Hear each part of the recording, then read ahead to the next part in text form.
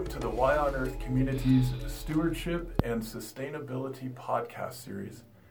Today we have with us Ralph Sorenson, also known as Bud. Hi, Bud. Hello, Aaron. Great to see you today. Well, it's nice to be here. Thank you. So, Bud, Mr. Sorenson, has served as president of Babson College, as the chairman, president, and CEO of Barry Wright Corporation, as the dean of the School of Business at the University of Colorado Boulder, professor at Harvard Business School, co-founder of the Asian Institute of Management, and has served on many public and private boards, including Whole Foods, Polaroid, Hutton Mifflin, among many others. And Bud, we've been friends for a number of years, and certainly your resume, your CV is remarkable.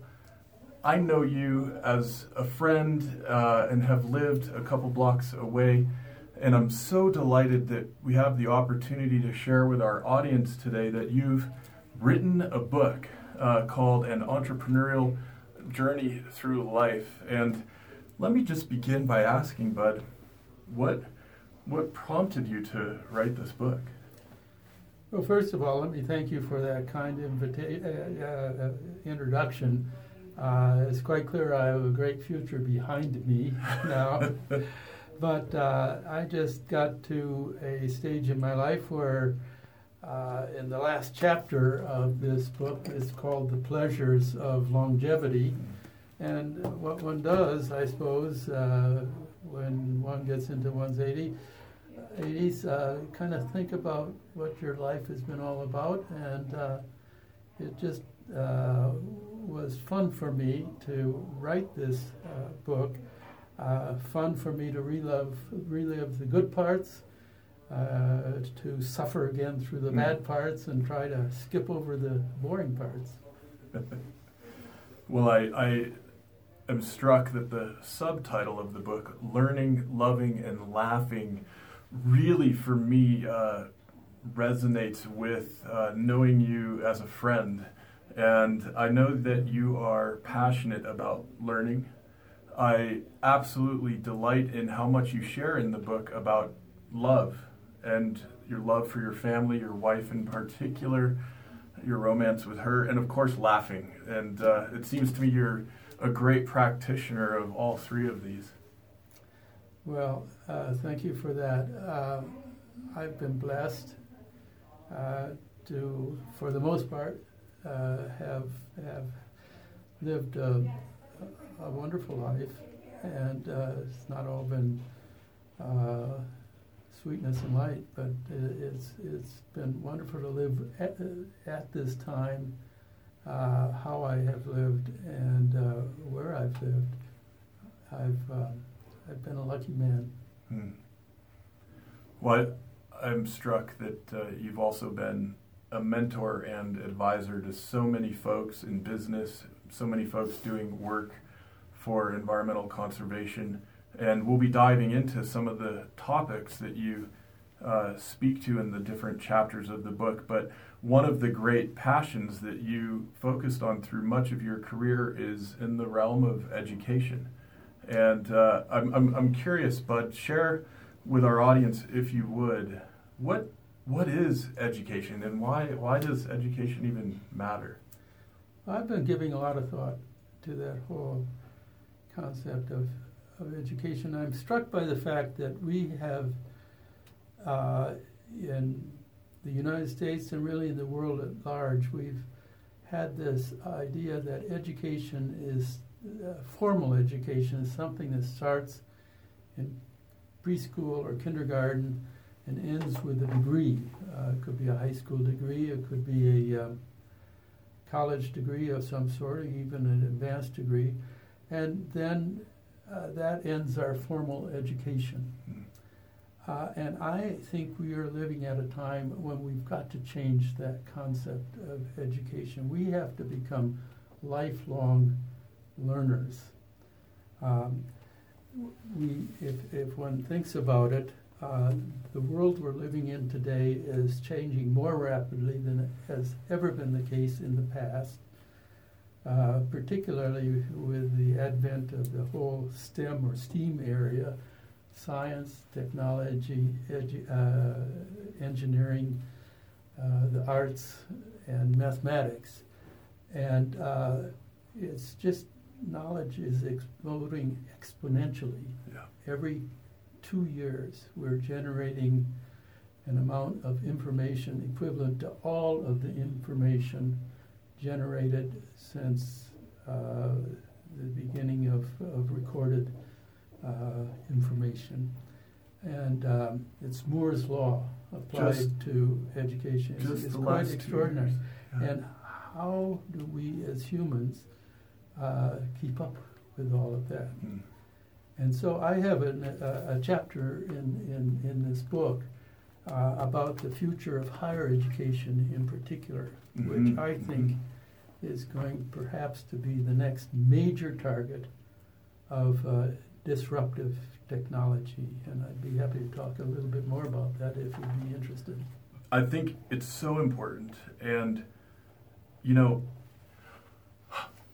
many of us probably have differing views on education and perhaps even different experiences with our own education, the formal and the informal end. But in the chapter, The Future of Higher Education, you are laying out a very informed view on where education may be going even in the next number of years. And I think it hits on some key themes, some important themes that are transforming our society in general, not just in the realm of formal education, things like artificial intelligence, for example. And so, yes, if you would maybe walk us through some of those themes that you're speaking to, I think it's a really important set of topics. Well, one of those themes is that developed initially by Clayton Christensen, a professor at the Harvard Business School, who talks about the concept of disruptive technology or disruptive innovation. And in this book, I argue that higher education is probably going to be the next major target of disruptive technology. Professor Christensen talks about the reason for that being the explosion of that STEM area that I talked about in artificial intelligence. And I think that, which has led to the development of what are called MOOCs, massively online open classrooms, which is online learning. And Professor Christensen postulates that in the 2020s, that half of all colleges and universities will either go out of business or be merged or be acquired.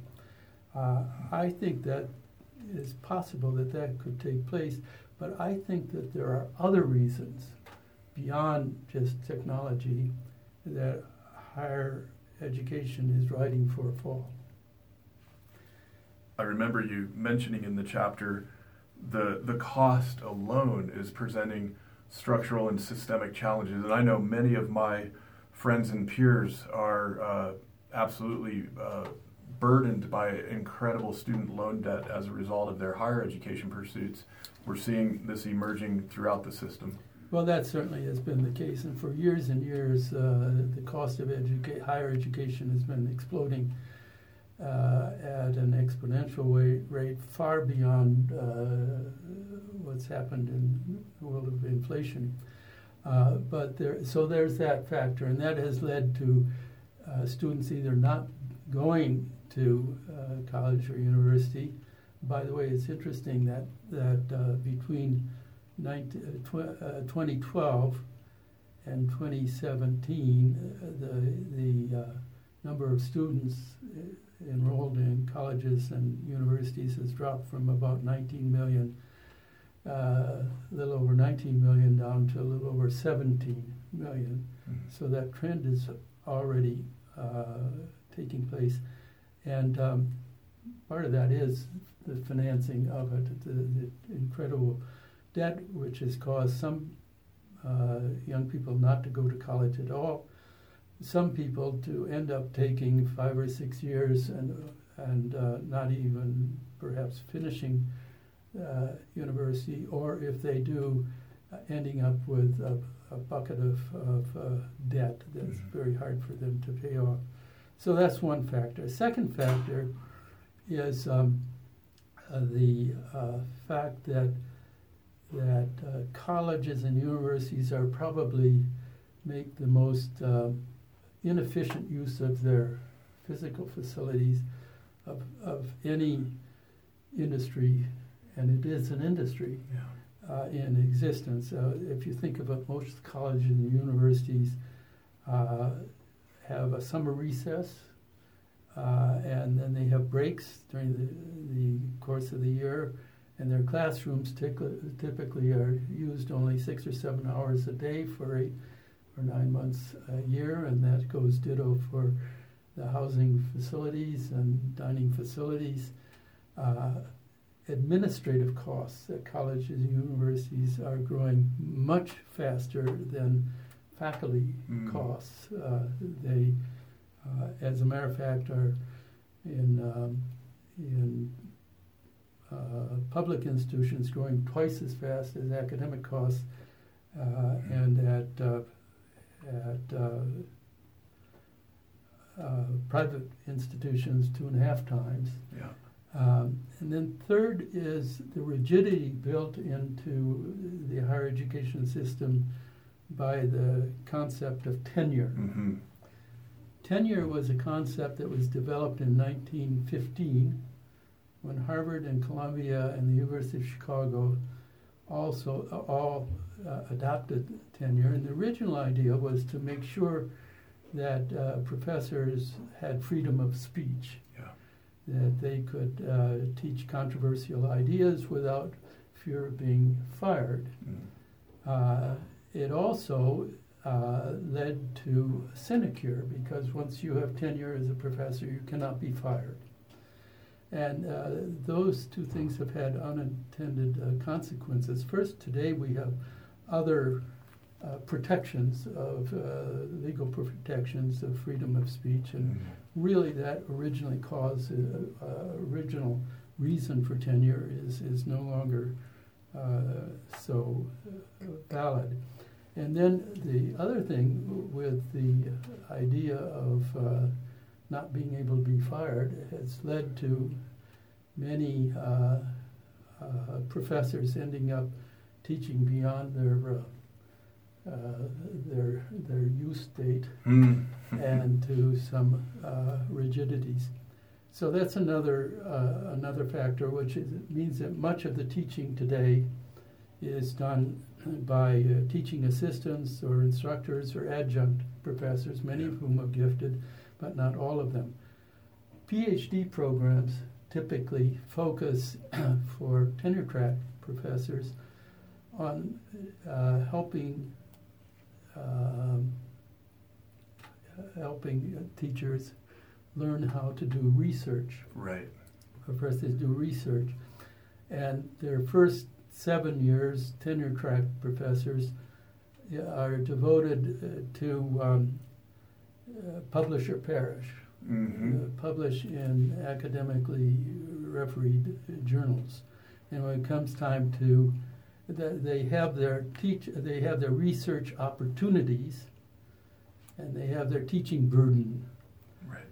And as a result, their focus is on research orientation, and when it comes time to being granted itself, granted tenure, the tenure committees typically are putting their major emphasis on whether there are gifted researchers as opposed to gifted teachers.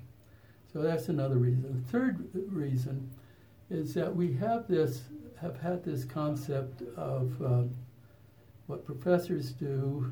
They're called the sage on the stage, or else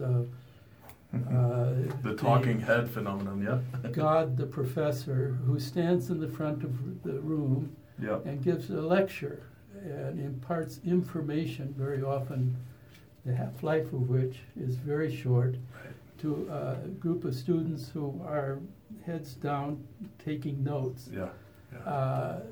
And the half-life of that information in today's world tends to be very short, and it ignores the fact that, in my view, learning is a very active, not a passive activity, and that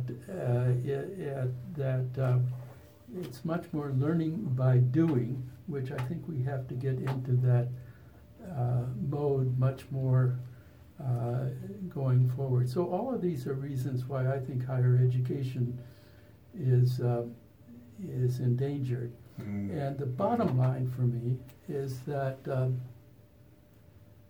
as I start out to begin with, learning has to be a lifelong process. I argue in this book that all of us as human beings in the future generations should devote at least a month of their year, of every year, to quote, formally or informally learning to try to keep up with this so rapidly evolving world in which we live. Yeah. And for our friends and family who are working full time, it doesn't necessarily mean taking a month off, right? This is the kind of thing where in the evening throughout the course of the year, one could pursue one's lifelong learning interests, and in the course of the year eventually get to what is a month's worth of focused education.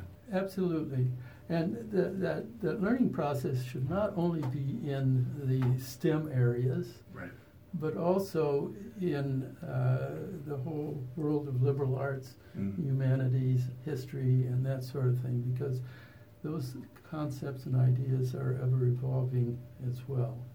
It strikes me, this, of course, being the Stewardship and Sustainability podcast series, our primary focus is around issues related to those incredibly important imperatives of our time, stewardship and sustainability. And one of the things I am struck by is so many of our friends and peers are technical experts in various domains within STEM, science, technology, engineering, math, and clearly there's so much that we are developing in those arenas to help deal with stewardship and sustainability issues. However, there's so much more that is dealt with in the humanities and literature and philosophy and in our understanding of history that I believe gives us the compass we need in determining how we utilize technology, etc. And so I'm just curious, Bud, if when thinking about stewardship and sustainability in the context of education, what do you believe are among the most important things institutions, whether formal or not, might impart with folks? Yeah. Well, let me begin first saying, Aaron, I've so admired what you've been doing with the Why on Earth concept. This is exactly the sort of thing that we're doing right here this afternoon that I'm talking about. Yep. Hopefully, if anybody out there in the audience is listening in or watching, that this is part of the learning process. Yes. And I so admire what you're doing. I think that in terms of colleges and universities that are being threatened by the traditional concept that they are pursuing, that there are also great opportunities for those institutions to do the non-degree kinds of programs that are so important for lifelong learning. And I think that there, in addition, obviously, to college and universities and formal educational institutions, just this whole, the advent of these things, right, and of laptops and so forth, and television, they're all sources of potential learning. But I think it's important for us to keep an open mind. I'm a little bit concerned about the fact how in today's world we're getting so politically oriented toward left or toward right, and that we're lacking civil dialogue going forward, which we so desperately need, and particularly at this time in which we're living. Yeah, that's so important. That's so important. But, well, yeah, perhaps our podcast is a MOOC, a massively open online course in a sense, right? It is. I think it's interesting at a place like the Harvard Business School today, in terms of revenue sources, their executive education, non-degree programs generate more income than their MBA program generates. And so it seems to me we have all this talent on these campuses around with colleges and universities that so many of them can make that useful in non-degree programs, advanced management kinds of programs. And I would hope to see that would happen. Having said that, I think that there'll be more partnerships formed going into the future with either corporations partnering with educational not-for-profit educational institutions, but there are also sorts of variations on that theme. But the important thing is that we as humans recognize that the old concept of formal education is yesteryear. We have to think of being lifelong learners. Love that, Bud. Lifelong learners, indeed. Well, we've talked some about the learning and the education piece of the book. I want to talk a little about the love part. And I was so struck, Bud, when I began looking through the book to find these lovely photographs from over the years and decades, many with your wonderful wife, Charlotte. And early in the book, you're sharing rather intimately some of your romantic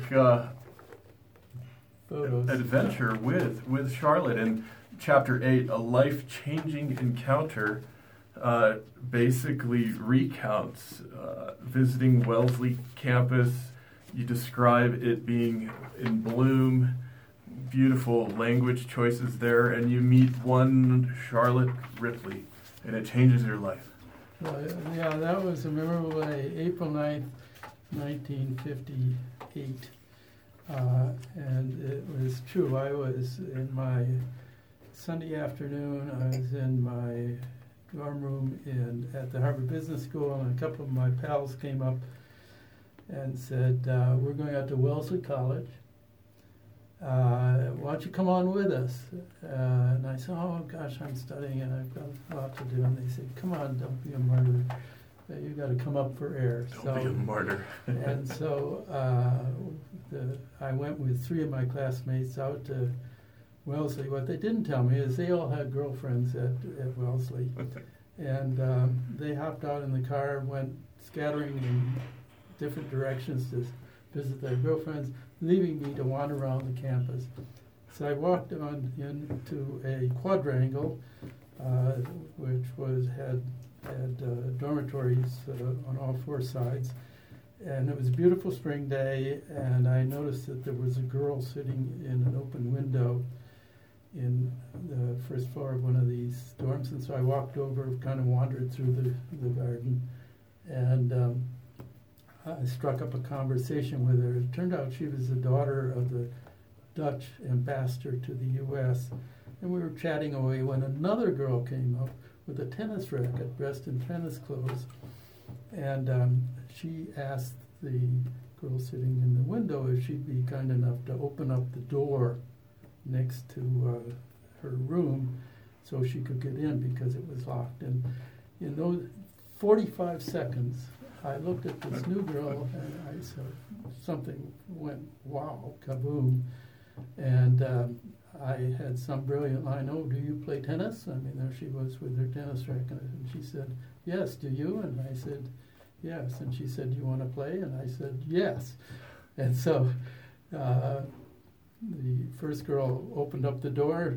Charlotte went up and got a tennis racket, and we went off and played tennis that afternoon. And for 60 years, we've been playing ever since.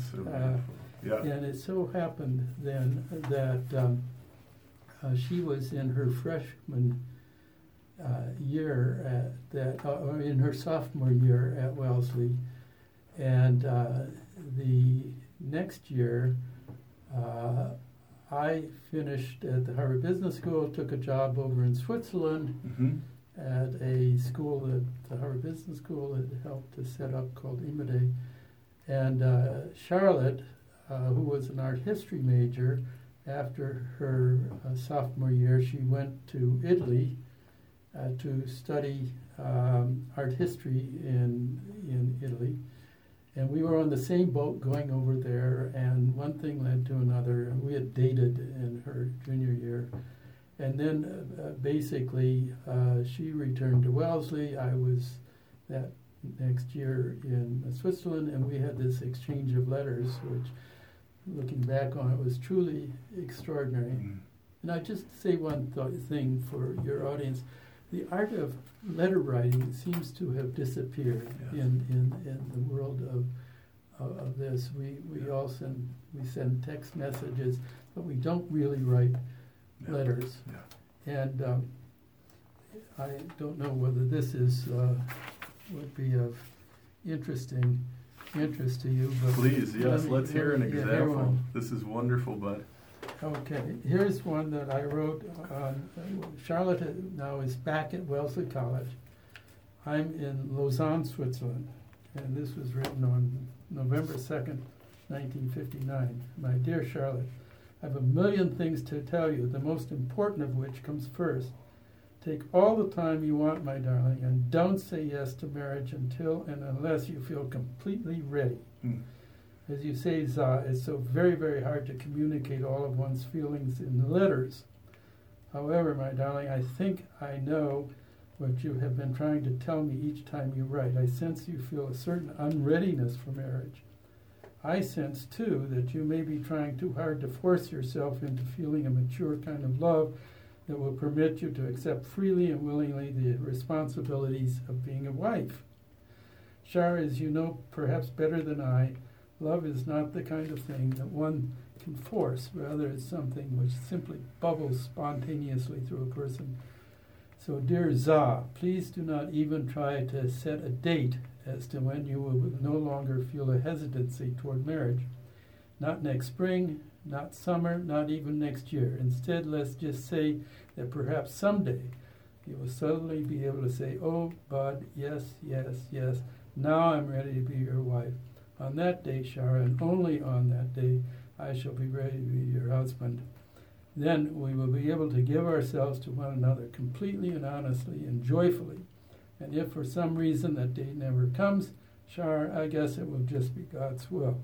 Something that we will just have to accept and be thankful that we don't make a mistake. Just one more thing, Charlotte, in case you may be wondering. I feel for you right now, right at this moment, the deepest love that a man could ever feel for a woman. A deeper love than I've ever felt before, and for this reason I have an overwhelming faith that the future will one day see us together as husband and wife in a truly meaningful marriage. Good night, my darling. B. So, wow, bud. Yeah, 60 years later. It's so beautiful. It's funny. By the way, her nickname was Za, Z-A.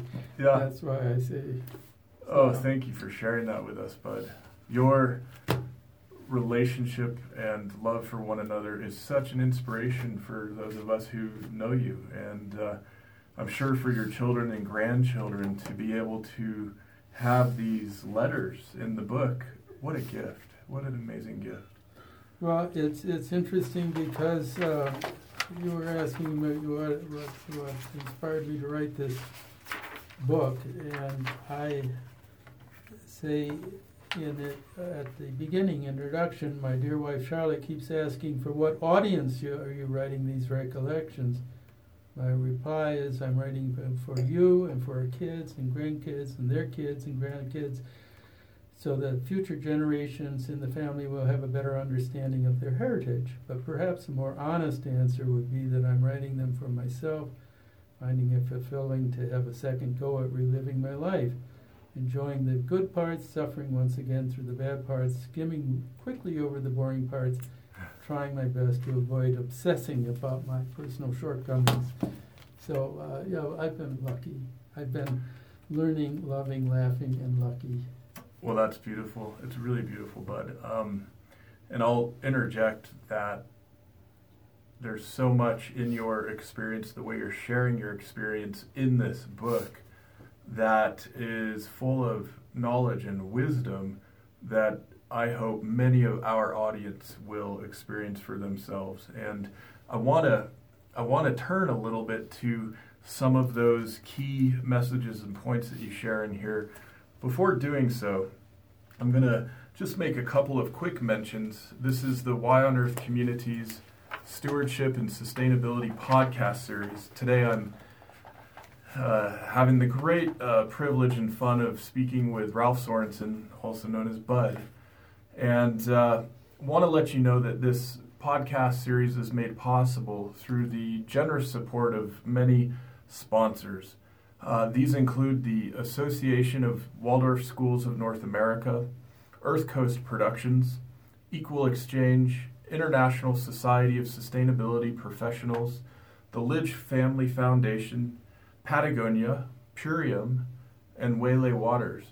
These organizations are also sponsoring an upcoming 3-day immersion called Massively Mobilizing Sustainability, Deep Leadership for the 21st Century, which the Y on Earth community is hosting at a private retreat center right outside of Boulder, Colorado, this May 17th through 19th. Encourage you to go to yonearth.org to check all of that out. On the homepage, you'll see information about the summit. Please use the code COMMUNITY to get a special insider discount when you register.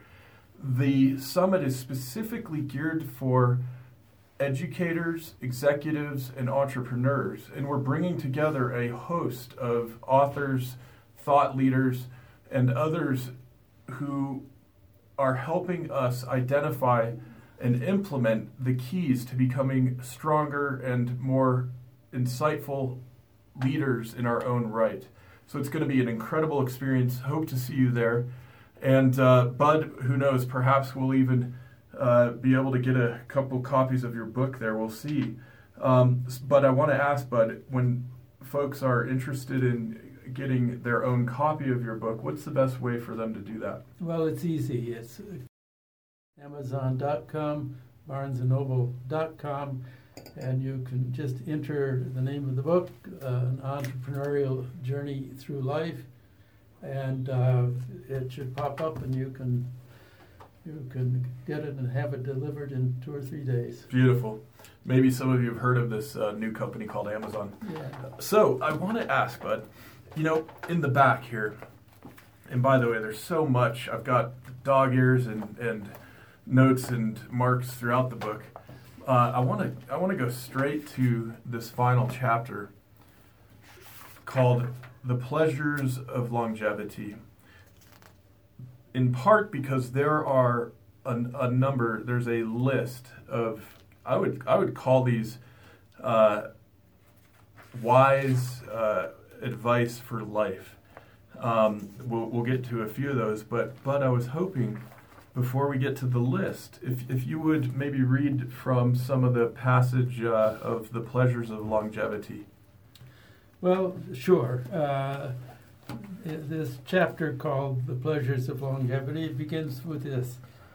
It hardly seems possible that I've already lived more than 80 years. In my mind, it feels more like I'm still in middle age. What's surprising to me is how much I've enjoyed the most recent 20-plus years of my life. It's as though a great weight was lifted off me at age 60. About that time, I think I began subconsciously to say to myself, I've actually been there and done that. I've nothing to prove to the world or myself anymore. So now I can turn my curiosity and zest for life in new directions, while continuing to pursue various professional activities of my own choosing. I can also begin to explore some of the more existential life issues that confront us all in life. I can read more. I can spend more time with Charlotte, my kids and grandkids. We can travel freely. I can develop a deeper appreciation for nature and the out of doors. I can put more miles on my bike. I can try to distill wisdom from what I've learned and experienced. I can become better acquainted with myself. I can begin to concentrate on living each moment of each day more fully. Finally, I can pursue my ongoing personal spiritual journey. In this regard, I continue to be filled with awe at the beauty and wonder of our world.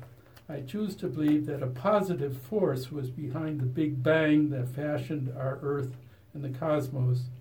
I see the influence of this life force everywhere I look. However, though I subscribe to the tenets of the Golden Rule and humanism, I'm disillusioned with most human-invented, organized religions. It's my belief that since the advent of humankind, there has been more blood shed in the name of my religion is better than your religion than for any other reason. If I had to attach a label to myself, it would probably be agnostic pantheist. I'm still like the 4-year-old boy I once was when told by my dear father that God created the heavens and the earth. I inquired, who gave him the idea? I'm continuing to search for an answer to that question, even though I can never know what it is. In the meantime, I've found that it's much more satisfying and enjoyable to live my life as an optimist than as a pessimist. And so I have passed these last 20 plus years with all of the foregoing as my focus. In the process, I've continued to learn from many others and to develop new insights into my own. The following list is a distillation of some of those thoughts and concepts that have guided me in my daily life. Even though I don't come close to living up to these guidelines, I've found the list to be helpful to me as a personal set of aspirations, and there follows a list of 30, some of those things that I am learning. This is wonderful, Bud. Well, I want to play a little game. Okay. I've picked out a handful of these from the list. The list is 30. And I'll read the piece that I've picked out, and would you expand on it? Briefly, we'll do a few of these. Number 3, we are all part of each other and of all other living things. Well, it's taken me a long time to evolve to really believe that, but I do believe that. I mean, I think, as human beings, we really, we share something in common, and life is just so much more real and meaningful if we stick to that concept of being part of each other and all living things. I think particularly in this day and age, the all living things is pretty important because we're all too often paying too little attention to what's happening in this wonderful earth that we live on, and I think that we need to have our growing respect for nature and for this marvelous earth that we live on. Beautiful. How about number 12? Use your creativity and talents to make a difference. Well, that's pretty obvious. I think all of us are gifted one way or another, and I suppose I should put in there to make a positive difference. That and each of us in our own way, we have a gift that we can give, and that if we can combine it with an inquiring mind and with a sense of creativity, it's going to make a difference in the world. Here's one of my favorites, Bud, and it really, to me, exemplifies one of the things I most admire and respect about you.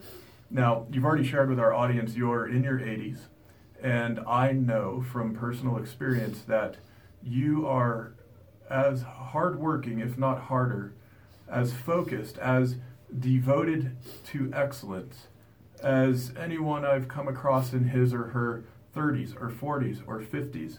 And so this one's perfect. It's number 15, and it says, "The mind, like steel, is kept bright through use." Well, I want to say thank you to my father for that, because I had that instilled in me at a very early age. I had an incredibly wonderful father. I always wondered why he wasn't president of the United States. But he at the very beginning of this book, I talk about says, "My twig grew from Midwestern soil and was bent by loving parents with Midwestern values. These values, for the most part, have stood me in good stead."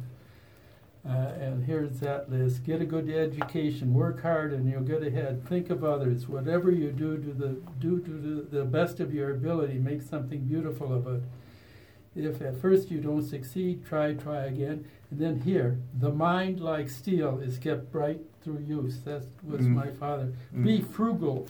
Rub every nickel twice before you spend it." I was born in 1933, the year in the last century when fewer children were born than in any other year, and it was the depth of the Depression.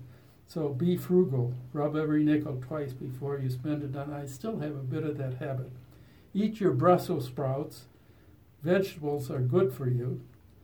Drink lots of milk. Take your ABDG vitamins every day. Clean your plate. There are children starving in India. Keep your room tidy. Sticks and stones can break your bones, but words can never help you. Roosevelt, with his New Deal, is ruining the country. And don't think dirty thoughts. And so that one, the mind, like steel, is kept right through use, has been with me all my life. Yeah, it's apparent. I love it. How about this one, number 22? It's a variation on one we've already covered. It's, "Be awestruck by the extraordinary beauty and diversity of nature and do your bit to preserve the planet." Well, that's self-explanatory, and I spent some years on the board of the Colorado Nature Conservancy. I was also Colorado's representative to the National Trustee Council of the Nature Conservancy. And I've just thought that as human beings, if we have no other responsibility, it's to do our bit to preserve the planet. And that's especially important in this day and age when this concept of global warming is real. And we, as human beings, every single one of us, we really need to do our bit to preserve the beauty and diversity of nature and to preserve the planet. Absolutely. There are 3 more I want to share. So this one is number 26. "Have many friends, and especially many young friends." Well, that's so important. You know, we live in this concept where you get to a certain age and you go to a retirement community and you're surrounded by only your contemporaries. And I've just found that it's so important to reach beyond that, to reach into the ranks of younger friends, because they have so much to contribute, and there are probably things that we have to contribute to them. It's just a lot more fun. So Charlotte and I have tried very, very hard to have a lot of young friends, and we're fortunate enough to have 3 children, 2 girls and a boy, and 8 grandchildren, 2 step-grandchildren and 6 grandchildren, and they're half and half boys, half girls. And we're fortunate to have these young people with us. But I encourage all of you who may be listening and be contemporaries and are contemporaries of mine to continue to reach out to have younger friends. And vice versa. And, it's actually a theme that I discussed in Why on Earth, this the utter importance of intergenerational knowledge and wisdom transfer, especially right now in these times. So thanks for that one, Bud. Now, how about this one, number 27? Forgiving others is the key to healing oneself. It's taken me a while to get to really understand that, but it seems to me that we should all learn, or at least I speak for myself, that just to let it go, to forgive others. I mean, we all feel that we're wronged one way or another from time to time, but if we can all just learn to kind of let that go, and it's by so doing, you're healing yourself by not harboring these revenge thoughts against people who you may feel have wronged you. But it's a lot better to live life that way. Perhaps that allows for more laughter. Yeah. Now the final, and it's interesting how these final few really track the arc of the final few chapters of Why on Earth. I'm struck by this, but this number 29, love is the very essence of life. That's just so self-explanatory. I mean, I just have I've come to understand that without love, life is hardly worth living. With love, it is very much worth living. And the 30th one is dying is no big deal if you've lived your human life fully. And I don't know, you in the audience, what your concept of death is. Mine is sort of tantamount to going to sleep, having a dream, and then maybe it keeps going, maybe it doesn't. But if you've lived your human life fully, I don't think one has much to fear with death. Beautiful, beautiful. But I'm struck that, and I want to ask you in a minute about this wonderful phrase, agnostic pantheist, but let's hold that thought. I'm struck by one of the things you mentioned here in the prose leading up to the list about the bloodshed in the name of religion. And I'm struck that many of my friends and colleagues our friends and colleagues will see capitalism, or a version of capitalism that is about the rampant self-interest, often to the detriment of the community or the environment. And many folks would say that is actually a form of religion. Some would say it's perhaps the fastest growing religion on the planet. And I'm so struck, Bud, that your leadership as an educator, as a director, as an executive, as a friend and colleague has been instrumental in bringing forth an idea that is conscious capitalism.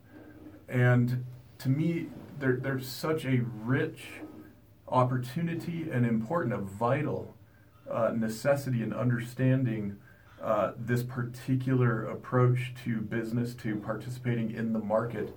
And I'm hoping you can share with us, what is conscious capitalism? Why is it important right now? Well, I am glad you asked that question, because I think deeply about that. Let me, at the outset, state that I'm a huge believer in the positive potential of capitalism. I think it's been an incredibly positive force in the last couple hundred years, certainly here in the United States, in bringing out the creativity of people. But I think we're at a time when some things have gotten out of kilter a bit. I spent 23 years on the board of directors of Whole Foods Market, and John Mackey, the founder and still CEO of Whole Foods, and someone named Raj Sisodia, who happens to be the Whole Foods endowed professor at Babson College, where I previously was president, developed this concept of conscious capitalism. And it can be explained very simply. There are three tenets. In the United States, in the past, the legal concept of a publicly owned corporation has been that the greatest responsibility, the only responsibility legally of the management and boards of those companies has been to maximize shareholder profit. And this has led to some unfortunate practices in the field of capitalism. Conscious capitalism, by contrast, posits that the only responsibility of management is to be driven by their purpose and their mission. In the case of Whole Foods Market, that purpose and mission was to sell the highest quality, natural, organic, delicious, healthy foods possible and help change the way people eat for the better and help change the way agriculture is practiced for the better. So pillar number one is to be driven, a company should be driven primarily by their purpose and their mission, not by profit, not necessarily by profit maximization. I'll say a word about profits later. Secondly, pillar is that these organizations should be led by what I call servant leaders, whose job it is to create a culture that's going to bring out the best in everybody associated with the enterprise, not the command and control, I'm the smartest guy in the world, do it my way type of leadership. The third and most important tenet is that companies should be focused on optimizing the returns to all their stakeholders, not just one stakeholder, their investors.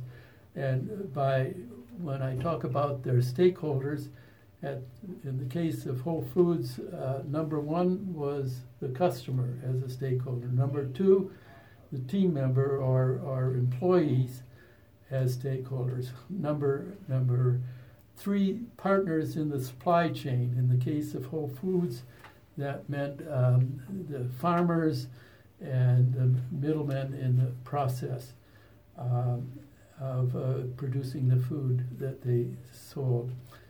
Number four, investors. Yes, they're important, but the whole idea is to optimize the return.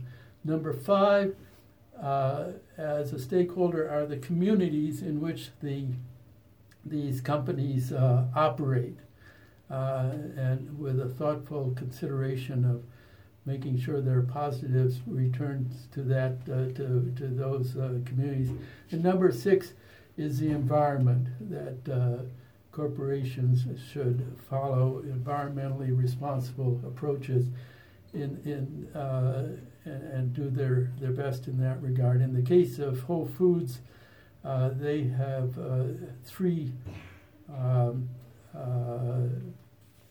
They had three not-for-profit endeavors. The first one is the Whole People Foundation, where Whole Foods is now doing lending in some 65 countries, mainly 90% to women. Initially, it was in partnership with Muhammad Yunus, who developed the concept of this type of lending. And they have a Whole Cities Foundation where they're developing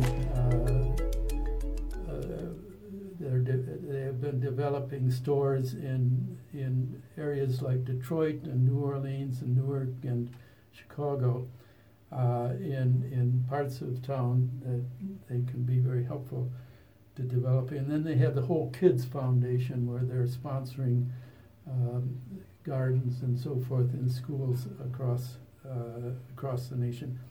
In any case, that's the concept of conscious capitalism. You could call it by many other names, but conscious capitalism is the one that was developed by John Mackey and Raj Sisodia. And you could certainly learn more about that. There's a Conscious Capitalism Foundation right now, and movement, and any of you in the audience who's interested, you can Thank you, Bud. That's so important, and we'll make sure to include some of that information in the show notes for everybody. Okay, I wanted to come back to agnostic pantheist. What is it? What does that mean? Well, it's that I tried to explain. I think there's a positive force out there, but I think we humans have, and for me personally, my journey, I had one grandfather who was a Methodist minister in Wisconsin and Minnesota, and he'd been born in Germany, and he gave sermons in both German and in English every Sunday, and I was catechized as a Methodist at an early age, and then when I got into middle school, the Presbyterians had a better basketball team for the kids, so I became Presbyterian for a while. And I was married in the Episcopal church, and was, introduced to organized religion. But as time has gone on, I've just been so concerned about the fact that throughout the world that there have been all these religious wars, really more religious wars than anything else. And once you try to organize religion and say that's the only true thing that people can believe, and if you don't believe the way we believe, then we're going to kill you, that's the world we're living in right now. And so I've sort of said a pox on all organized religion. Yet, as I said earlier, I believe in a very strong positive force that is driving all of life, and I see this positive force every place, particularly when I look in nature, and so when and that's the pantheist side of it, but I'm agnostic about whether there is God. I'd like to think there's a positive life force at work, but I just, for the moment in my life, I think that term agnostic, I don't know what the answer is, but I choose to see beauty and love everywhere I look around me as I go through life, and I don't feel I need to have the organized religions with all of their dogma and that exists. Now, don't get me wrong. I think many religions do very good things, and the spirit that they follow, which is really based on the golden rule. If they really follow that, then I totally applaud what they're doing. But for me personally, I've tried to explain what my beliefs are. Thank you for sharing that with us, Bud. And that term agnostic, not knowing, pantheism, finding the deity or divine in all things, it reminds me of the deism of Thomas Jefferson and others of the founding fathers of this nation.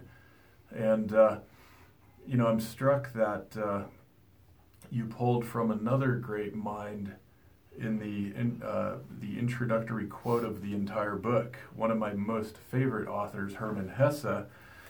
Many of my friends know I'm a bit of a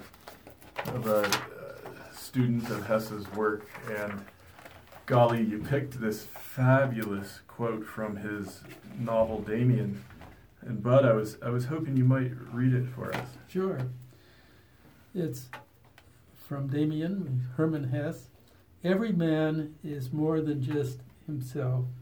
He also represents a unique, the very special, and always significant and remarkable point at which the world's phenomena intersect, only once in this way and never again. That is why every man's story is important, eternal, sacred. That is why every man, as long as he lives and fulfills the will of nature, is wondrous and worthy of every consideration. I would say, add to that, in this era in which we live, every woman, as long as she lives and fulfills the will of nature, is wondrous and worthy of every consideration. Beautiful, Bud. Thank you. And a final question for you. What do you think this means to fulfill the will of nature for us as individuals? Gosh, that's provocative. Well, I hope that in the course of this conversation, I've tried to explain what I believe in that regard. I think we all, to the extent that we can, we should live a joyful kind of life, a giving kind of a life, a generous kind of a life, and a loving kind of a life. Thank you so much, Bud. Well, it is such a pleasure to have this opportunity to speak with you today and to share our conversation with our audience. And before signing off, I just want to invite you, is there anything else you'd like to say or mention before we conclude our discussion? Well, I think the only thing I'd like to do is to thank you, Aaron, for getting this Why on Earth movement, I suppose, or concept, for developing it and trying to spread it, because I think that they can have do a lot of positive good for the world and for a lot of people. So I applaud that, and I just want to thank you, and thank you for inviting me today to have this conversation. Well, thank you, Bud. Thank you for joining me and us, and thanks for being such a wonderful friend. Okay, cool. Thanks. Feeling is mutual. Bye-bye. The Why on Earth Community Stewardship and Sustainability podcast series is hosted by Aaron William Perry, author, thought leader, and executive consultant. The podcast and video recordings are made possible by the generous support of people like you. To sign up as a daily, weekly, or monthly supporter, please visit whyonearth.org/support. Support packages start at just $1 per month. The podcast series is also sponsored by several corporate and organization sponsors. You can get discounts on their products and services using the code WHYONEARTH, all one word with a Y. These sponsors are listed on the whyonearth.org/support page. If you found this particular podcast episode especially insightful, informative, or inspiring, please pass it on and share it with a friend whom you think will also enjoy it. Thank you for tuning in. Thank you for your support. And thank you for being a part of the Why on Earth community.